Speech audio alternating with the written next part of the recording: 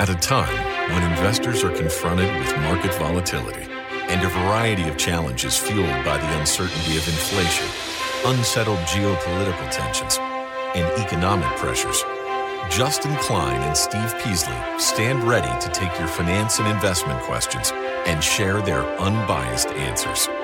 This is Invest Talk, independent thinking, shared success. Invest Talk is made possible by KPP Financial, a registered investment advisor firm serving clients throughout the United States. The clarity for your path forward starts now. Here is KPP Chief Executive Officer, Financial Advisor, Justin Klein.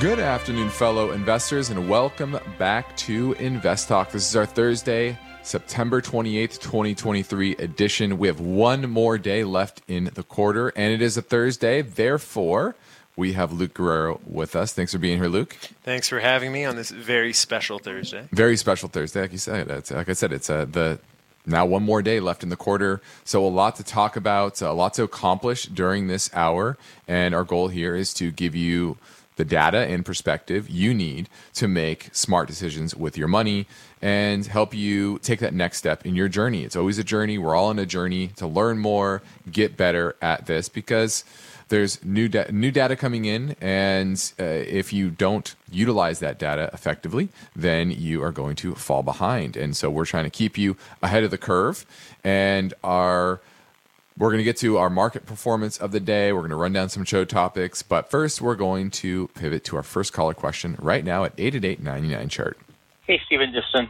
My name is Andy from Florida. I would like to get your take on Chewy, CHWY. I do own them at a little higher prices than where it is now. I know it's been on a downtrend. I would like your take on to hold it or just take the loss and move on. I really appreciate your show. Thank you so much. All right, looking at Chewy, this is the largest e-commerce retailer in the pet care industry, and it has a lot of sales, about $10 billion in sales last year. It was founded in 2011. It was acquired by PetSmart and then went public again in 2019, and this is down huge from its high. Let's see, where did it peak out at? About $120 per share. Now we're at $18 per share, so down 90%. And this is one of those growth names that everyone kind of fell in love with the potential growth of e-commerce and the fact that people are pretty sticky when it comes to buying pet food and pet supplies. And Chewy was good at getting new customers, but they weren't great at making it super profitable. Now, the good thing is now they are profitable after many years of losing money. And probably a lot of that is the fact that they just had to. They couldn't just continue to issue more and more shares. But I think that serial issuing of shares throughout the years and burning capital is kind of coming back to bite them. And they still continue to issue shares, just maybe not at the same pace as they were before. So that's your issue here. Luke, do you think that $19 is cheap enough at this price? You know, I am seeing some improvement in terms of cash flow, which is certainly a good sign. But for me, this is still one of those companies that's a falling knife. It is positive, but it looks like they could have some earnings shrinkage over the next 6 quarters. It's not a point at which I would buy this name, and I might even consider taking the loss. Yeah, the only thing that makes me say, you know, you might be capitulating with everybody else is if you look at the volume this month, it has been extremely high almost every single day. Now I would say extremely high, but above average every single day. And there's already this month, let me go to a monthly chart, you're approaching the highest level of volume ever in one particular month. And I guess we have one more trading day tomorrow. But that's kind of telling me, at least near term, that capitulation is there. Maybe this is an institution that's dumping shares. I'm not sure, but it's been very consistent throughout this entire month. You had a nice update today on good volume. And so technically, I think it's actually improving. If you look at the free cash flow too, it's now pretty positive. It's $339 million, an all-time high in the trailing 12 months on a market cap of only $7.8 billion. That's a free cash flow yield somewhere around the 4% range. That's pretty good. I wouldn't say it's a screaming buy or anything like that. They don't have any debt in their balance sheet, but that's because they're serial issues of shares. So from a technical perspective, I do think there's probably a near-term bounce because of that capitulation. But long-term, I still don't think it's at a price that makes me get excited about the name. This probably needs to be in the single digits for me to say, okay, now it's cheap and worth the price you're paying for it. So I would probably wait for a bounce and sell into that strength. I agree. This is part of the market that typically does not do well in the long term, which is those small, growthy names that are just low profitability. Yeah, like you said, low prof is not where you want to be in this market. All right, now we have a lot of ground to cover in the next 45 minutes. And time permitting, we're going to focus on the main focus point, which is buying or renting. What is the best option in today's market? We're going to look at 50 different U.S. metros and how many of them does it make sense to buy versus rent. We're also going to touch on the consumer and the fact that we all know during the pandemic, people stopped spending because they couldn't spend on a lot of things, especially going out to dinner, traveling, etc.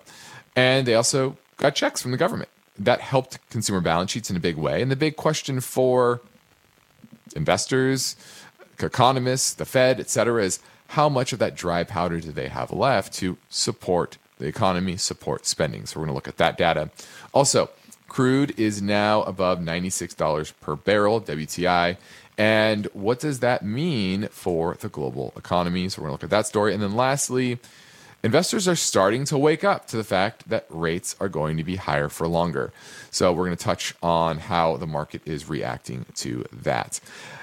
And I like all these because they kind of all tie together in a big way, which we'll talk about a little bit later. We also have some voice bank questions that we're going to get to. One is in regards to Capital Federal Finance, CFFN, and Advancix, ASIX. We also have an iTunes review question to get to on top of all of that. So let's talk about the market today. Yesterday, we were down pretty decently earlier in the day, and we had a bit of reversal.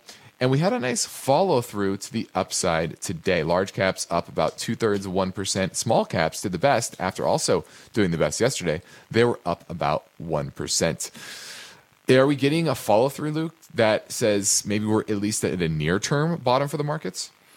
Potentially. I think the issue that you have is essentially this was some rally after a couple of days of a pretty large drawdown, right? And most of that can be attributed to the oversold conditions, rate stabilization.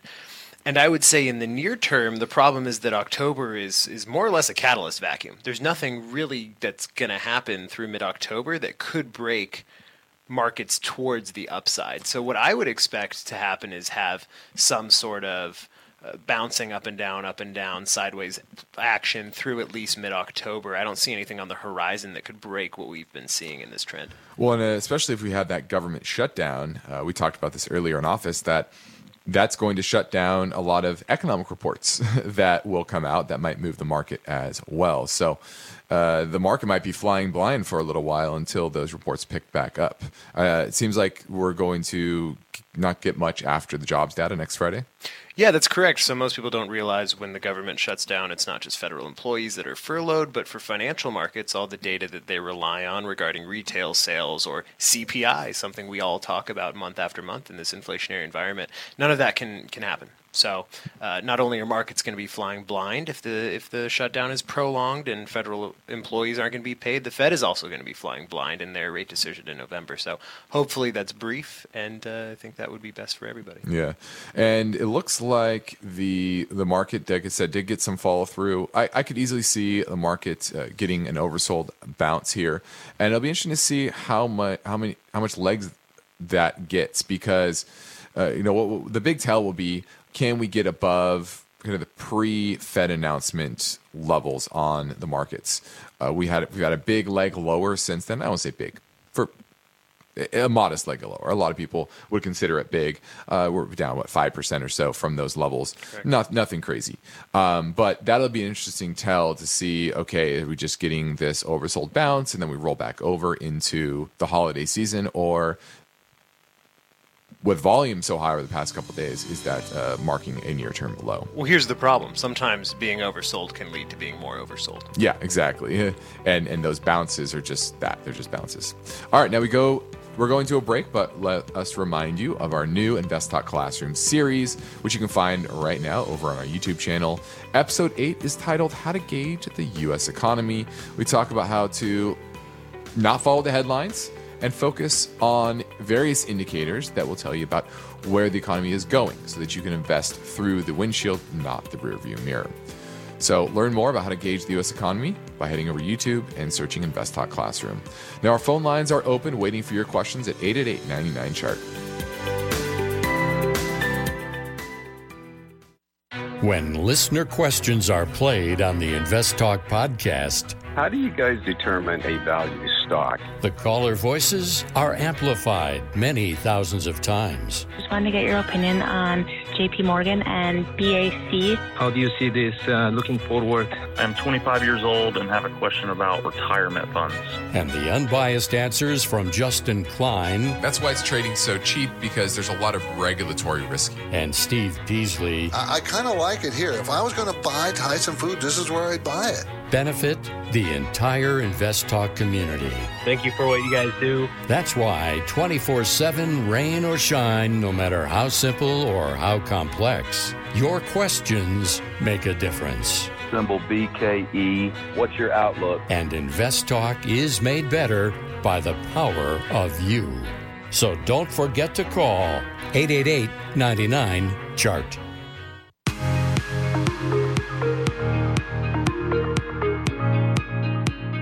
Everybody wants a secure financial future, but getting there takes strategy, discipline, and the right information. That means you'll have finance and investment questions. Justin Klein is ready to provide his unbiased answers. So don't forget to call Invest Talk, 888-99-CHART. Let's go talk to Kenny. He is out in New York. He wants to talk about CBOE, Global Markets. Do you own it or are looking to buy it? Looking to buy it. I follow another stock that's uplisting off the pink sheets. Justin, you'd probably hate it, but it's called Abex Technologies. And everyone was expecting them to uplist to NYSE, NASDAQ, and lo and behold, they announced they're going to upload to CBOE, who's starting this new global listing program. So that's kind of how it came on my radar. Okay. And why would I hate Abex? Pink sheet stock, no revenue, reverse split to get listed, etc. I see. Okay. So are you getting? Are you looking to get an understanding of CBOE or Abex? CBOE. So that's how it came onto my radar. I see. Got it. Okay. Yeah. I mean, CBOE, it is a provider of market infrastructure, tradable products, and its business is very sound, especially in the world where Forex trading, a lot of Forex trading is happening, and volatility within the Forex markets, especially in the geopolitical situation. And their business is very sound and consistently growing year after year, pretty much. Earnings this year is supposed to be $7.31, up 5% from last year, 1.4% dividend yield. Trading at about a 20 times forward-looking earnings at $156 per share. But, I like the technicals. You have a relative strength at 90. That's very good. Luke, do you think it's a little stretch, though, valuation-wise? It might be a little stretch valuation-wise, and you could want to wait a little bit for it to come down. But I think, generally speaking, the theme here is good, which is, especially in times where there's some economic uncertainty, the firms that provide the infrastructure for trading within the financial sector are a good investment. Your CBOEs, your CMEs, those types of businesses. So I think you're on the right track there. And very minimal debt, strong balance sheet here. Great margins. Yeah, great margins. Their free cash flow yield is only about 3%, which is, not amazing, but their business is solid and consistent. So I like their profitability, return equity, right about 19%. And historically, it's been higher than that. So I would say I give this a thumbs up, even though it is a bit overbought in the near term. I appreciate it. Thank you. Thanks for. All right. We're going to go to Rutash in San Jose. Wants to talk about Bank of America. Hey, Justin and Luke, thank you for taking my question. I appreciate all you guys' help. Yeah, I just had a question about Bank of America. I know you guys don't like the regionals because of the macro, but a bank like a Bank of America which is trading below its book value, what are your guys' opinion on? Is it a good entry point? I'm a no on almost all the banks at this point. Too many of them have long duration assets that they bought pre-pandemic at low rates, and yes, the BTFD is helping them deal with some of those long duration assets like the treasuries that they own, but it's increasing their cost of capital of deposits, and they have to pay more for deposits as well. So their profitability in many respects are getting squeezed. Yeah, right. I agree. All right, we're heading to a break, so give us a call at 888-99-CHART.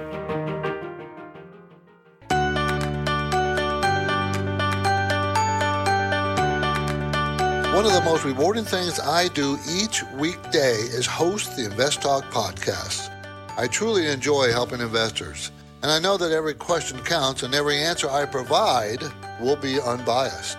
You, the caller, get to chart the course for each Invest Talk podcast. Call with your questions anytime, day or night, 888-99-CHART. All right, now our focus point today looks in the story behind this question. Which is the best option in 2023, buying or renting? And what's interesting about the new data is that affordability continues to plumb to new lows in the housing market pretty much across the country. In only 3 of the 50 metro areas, does it now make more sense to buy than rent? Or is it cheaper, at least? Let's just say that. Cheaper to rent than buy. Cheaper to buy than rent. What am I trying to say? In only 3 of the 50 metro areas, is it cheaper to buy? Cheaper to buy than rent? There we go. That's what I was trying to say. Now, renting has become a bit more attractive. It's a little cheaper. In August, down 0.5% year over year. So at least rents have stopped growing. And I do think that is going to get worse here because we are at a record number of multifamily units being built today in history. So there's a lot of new supply that's going to come on market in the rental market. And whereas in the existing home market, new supply is not coming on board. It's very minor coming from those new home builders for the most part. You're actually seeing existing home supply decline year over year. I tend to agree with you, but I would say that effect may be localized. And I think that it is. It is very, I'm talking about generally. Yes. True. After the pandemic, right, you have people that don't have to be concentrated in large metro areas. So myself living in downtown Los Angeles, we've seen a pretty large decrease in rents year over year. Mm-hmm. So we love the place, myself and my girlfriend, where we live, but we still want to look for other locations just because the opportunities to rent for better places at cheaper are out there, especially in cities where people may have left because now they can work remotely. Yeah. And if you think of what we talk about a lot on the show is long duration assets versus short duration assets, a home and locking yourself into a mortgage is a long duration asset. Whereas a 12-month lease or 15-month lease, whatever you sign, that's a short duration asset. So things can move and you can take advantage of those lower prices for renting. And I think it still makes a lot of sense in this market to be very patient. And this is what I tell clients all the time. When they call me, they ask me, should I buy, should I rent? I say, if it checks all the boxes and you know you can afford it and you have very high confidence in your job and it is a place that 5 years from now, 7 years from now, 10 years from now, you're very happy being there, then go for it. But if you're, kind of wishy-washy on it, you don't want to wake up 2 years from now and say, you know what, I really don't like this place. The things that bothered me initially are now huge problems, and now I'm underwater. I think the problem is that the boomer generation purchased houses and saw that, quote, air quote, investment grow to a ridiculous degree in their lifetimes. And so for a lot of people that are looking to enter the housing market, they think of buying a house as an investment first and not a place to live. Mm-hmm. And I think you should think of it as a place to live because what happened over the past... of it. Exactly. What happened over the past 50 years in the housing market isn't something that is normal. And it's not going to happen again. Correct. You're not going to get mortgage rates to drop 1,700 basis points. Correct. Right? From 20% all the way to 3%. Absolutely. When my parents were looking for houses, they could save up for a year and then have that pay for more than the down payment on a house. Because if you looked at the monthly cost of a house relative to the median income, it was reasonable. That's not the case anymore. Yeah. So I do agree with you, unless it is a place that you love and it checks all the boxes, don't do it. And also be aware of what the cost of ownership really means. Yeah, it's not just the mortgage, it's all the other things. My toilet breaks, I call someone to fix it from the building. Yeah. If someone else's does who owns a home, they got to do it themselves. Yeah, or call somebody. Now, in 47 of the 50 largest U.S. metro areas, the average monthly cost of buying a starter home, this is a starter home, in August was $2,959, 64% higher than the cost of renting. That's $1,776. And the area where it rose, the unaffordability rose the most, Austin, Texas. It went, a starter home there now costs $3,946, 136% more than the monthly rent at $2,276.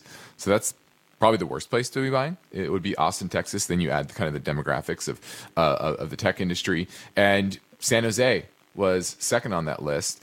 In August of this year, renting a home, starter home in San Jose, buying a home was $3,214. And it would have saved you, sorry, that was renting. The cost to buy a starter home is $1,964 more than that number. So it's extremely expensive in this. So those are probably the two worst markets in the country for buying a home. And there are only three that are better to buy than rent. And that is Memphis, Tennessee, Pittsburgh, Pennsylvania, and Birmingham, Alabama. Now, I know you like Pittsburgh. I think I would like Pittsburgh. I've never been there. I see. But I looked at photos on Google before this, and they were beautiful. I have a very good friend who's from Pittsburgh, so he loves it. And he doesn't live there anymore, though. He lives in Columbus, Ohio. But you know, those are the three metro markets that it does make sense. And so if you're trying to answer that question, which is it better to buy or rent right now? I would say rent, especially because rent inflation is now likely negative, especially if you look at kind of near-term statistics from Zillow and Redfin. Those are actually declining month over month. And so, yeah, be very patient in this market. All right, now in the next Invest Talk, we're looking at the story behind this question.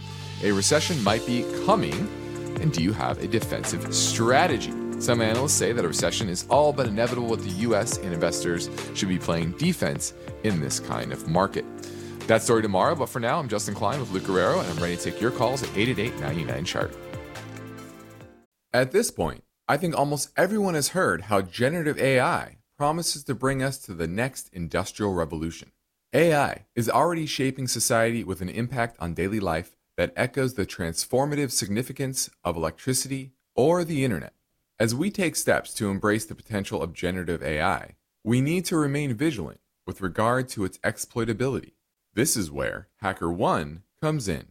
HackerOne's AI Red Team addresses the novel challenges of AI safety and security for businesses that are launching new AI deployments. The HackerOne approach involves targeted offensive testing by harnessing the collective skills of ethical hackers who are proficient in AI and prompt hacking.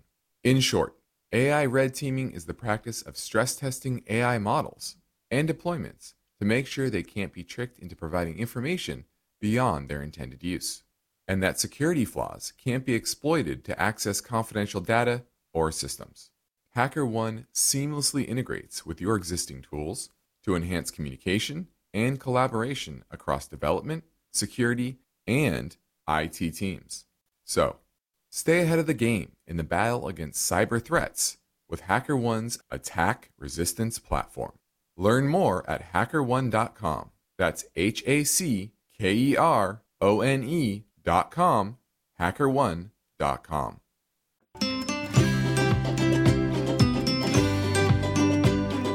Each day, Invest Talk listeners submit their finance and investment questions via phone or email.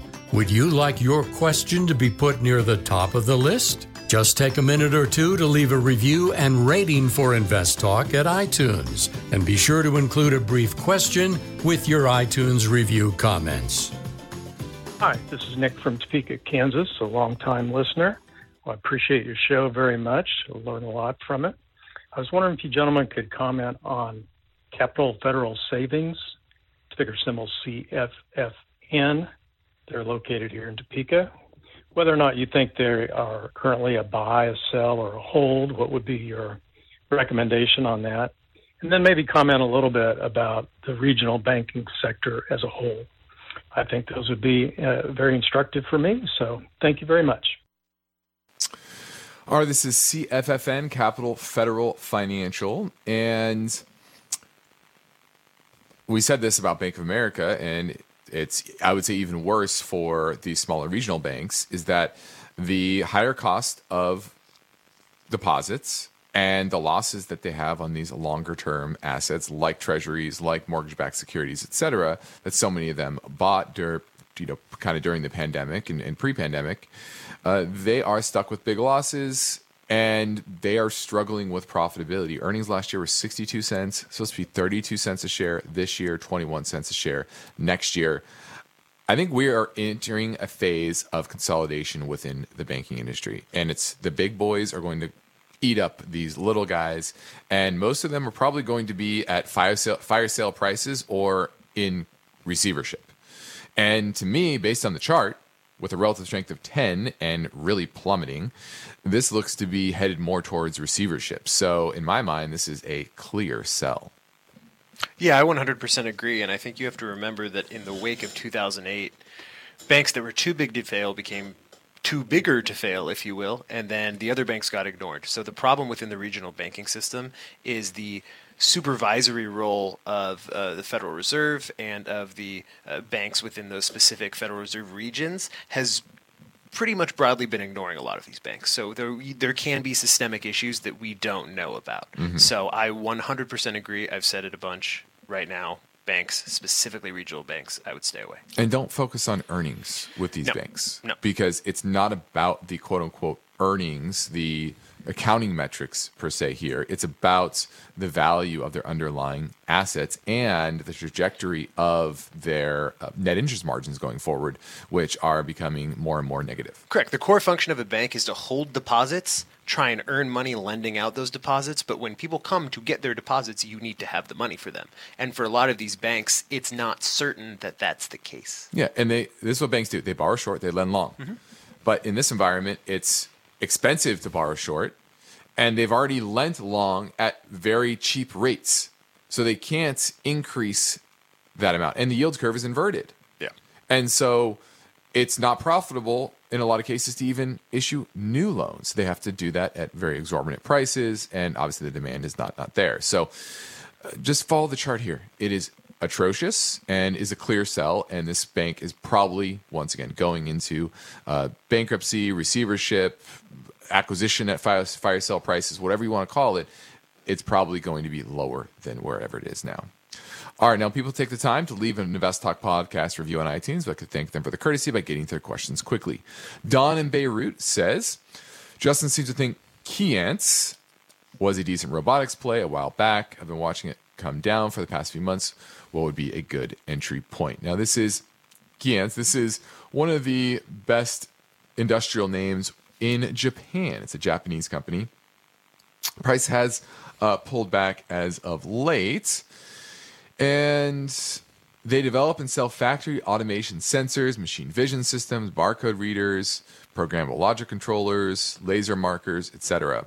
Now, I think one of the issues here with their business near term is the fact that it's in Japan, so it's far away from where companies are reshoring manufacturing here to the U.S. And their business is just slowing in general. Let me look at their balance sheet. Do you see much about their balance sheet? What are you seeing over there, Luke? Well, it's difficult because it is a Japanese company from what I can see. I, for example, have no information on any of the debt load of the company because it's just not provided. Yeah, it's always tough with these foreign names because it's not giving you – they don't have the same reporting requirements that the NYSE, the NASDAQ does. So you're not getting the same data here.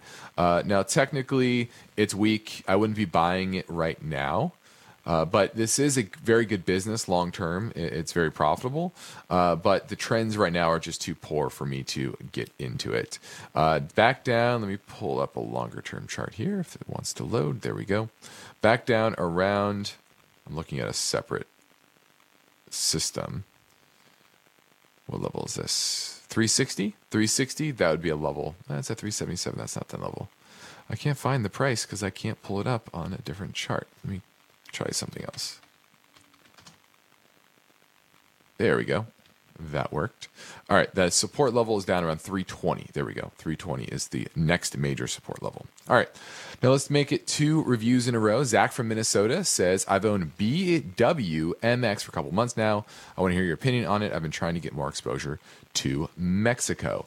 BWMX. Now, I first will say I like that last comment. Getting more exposure to Mexico. I think Mexico is set up for an economic boom over the next decade plus due to reshoring or reshoring manufacturing here to North America. Their labor costs are very cheap, and they have good demographics. In many instances, their labor costs are lower than in China. And so it just takes a level of investment to create the infrastructure that you have in China, which is difficult, but I think it will happen. But so I like the investment in Mexico. Now, what this company does, it sells homeware and house care cleaning products. It's called Betterware de Mexico.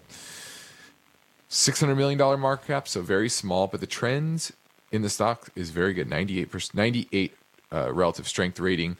It's starting to pull back a bit. What do you see on the value there, Luke? I see that its price to book is a little bit inflated relative to its peers. It's trading at an 8. But its margins look pretty good. Its gross margin is 67%. Its long-term debt to equity looks fine. Looks like a fine company to me. My only comment is if you're trying to get some exposure to Mexico, I would tend to maybe stay away from Mexican small cap companies in this environment. You said 600 million market cap? Yeah.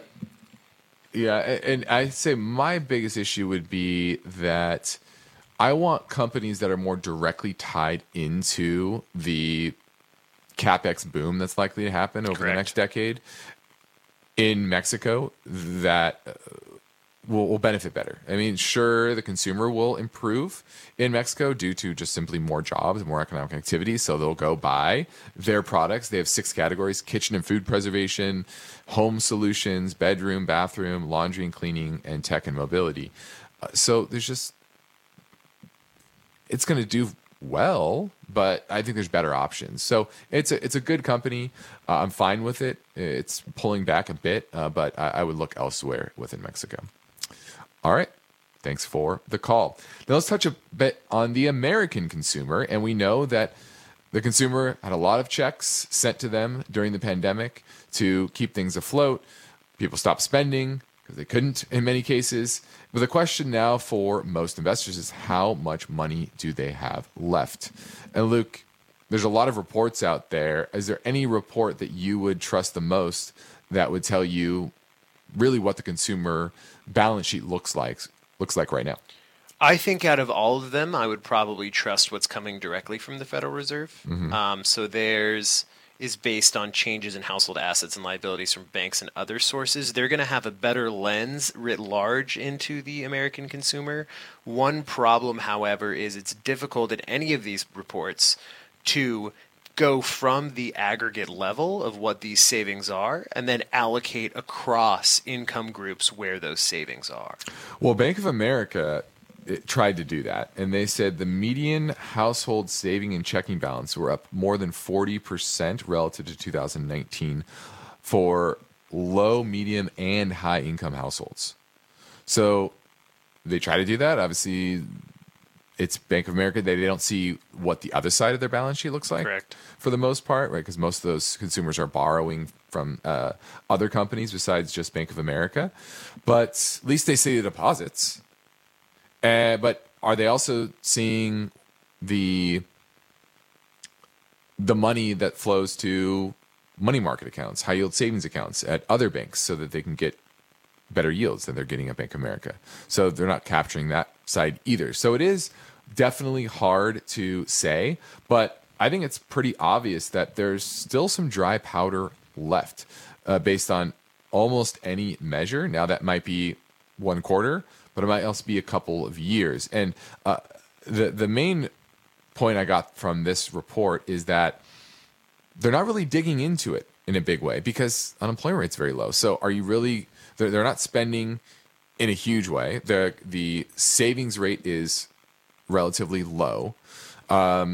I don't know. What picture are you getting about the consumer from all these reports? No, I agree. I think the important point is that it's still up from pre-pandemic levels of 2019. I think a lot of that is as a result of the labor market, right? If you take a look at over the past 3 years where those wage gains are, it's the antithesis of where it had been since the financial crisis, where rather than most of the wage gains being at the top, you actually saw the bottom 40% of the country getting most of those Which we know gains. is inflationary. Which we know is inflationary. But at the same time, that is also allowing them not to dip into those savings. So I think what's really happening is you have this competing narrative of, okay, there is potential financial stress on the horizon and people not wanting to dip into those savings on the event that there is a recession, it is more moderate and not as mild as some expect it to be. So I think the general picture I'm getting from here is not necessarily that this is going to bolster consumer spending in the next couple quarters, but rather that consumers may have a little bit more runway should things go south. And this goes to what I wanted to speak about is the fact that people do have a lot of money in money market accounts. I think there's a record amount in money market accounts right now. People are chasing after those high yields. Are higher rates now inflationary? And I say that because if you think about what the goal of higher rates is to choke off demand. Focuses on the demand side of the equation. Doesn't focus on supply. Doesn't even really look at supply only into as much as it feeds into inflation. But in this environment where people are locked into 3% mortgages, they have a good amount of cash on the sideline, and every quarter point increase in the Fed's funds rate means they're just earning more on that cash. And yes, it hurts in for the marginal home buyer, but we've been stuck at kind of the same low level of home purchases for over a year now. Hasn't been plumbing to new lows, even though rates continue to go up. And on the other side, you have the cost of capital for corporations going up. So back in 2012, 2013, when rates are zero, what did shale companies do? They drilled. Drill, baby, drill. Because cost of capital was low. So the corollary to that is now the cost of capital is high. Are they going to invest in new supply? And now you've seen for 3 months in a row, shale oil production is down. Is that because the cost of capital is too high? So to me, what is interesting here is that I actually see higher rates as choking off more supply than it's actually choking off new demand. I think you can make an argument that rates are inflationary near term, but the end result of choking off the supply and business investment being choked off, we've said choked a lot in the past 3 minutes, business investment being hurt by higher rates is reduction of labor force. And eventually, but that's what I'm saying is near term, yes, rates can be inflationary, but in the medium term, when businesses are reducing and the fact that rates are inflationary right now is because of the strong labor market, in the midterm, it's doing its job and it's, once again, choking off the economy. Well, maybe the answer is that the variable lag of inflation is even longer, or of monetary policy is even longer than it usually is because of that. Because those moves in interest rates near term, and the market always adjusts, right? Market kind of front runs those moves. That impact is not really doing anything to demand in the near term. So I argue now we're in an environment because of the debt being at the sovereign level and in corporations that it's actually inflationary. All right, let's go to Carl in Oceanside who wants to talk about TLT. Yes, I'm wondering how does the 20-year bond work? I was thinking eventually the rate will go down again. Now the TLT is very low. It is about 98 or 89. if I would buy it and it goes lower and I hang on, eventually it will go up again. And in the meantime, they pay 3% dividend. Well, it pays more than that. This is the TLT. This is a 30-year, 20-plus year Treasury bond. It's basically a 30-year Treasury ETF. And it is sinking because it's the most long-duration asset there is, except for zero-coupon bonds. But it is a very long-duration asset. And it is not a name in a rising rate environment that you want to own, and you never want to buy something because it's just going to go up again later, because it certainly could. And what if the 10-year or the 30-year, continues to go a lot higher? Right now, the 30-year is only at 4.7%. 4.7%. If you go back, zoom back out, the 30-year was a high. Let's see, 1995 when they issued it. It was around 8%. So who says that the 30-year can't go to 8%? Yeah, bond yields and the dollar are just in a resilient uptrend. Until that turns around, you should not be buying this. Exactly. Stay away from TLT. All right, this is Invest Talk. I'm Justin Klein with Luke Guerrero, and we are here to help you achieve your own version of financial freedom. And our work continues after this final break. So get your questions in now at 888-99-CHART.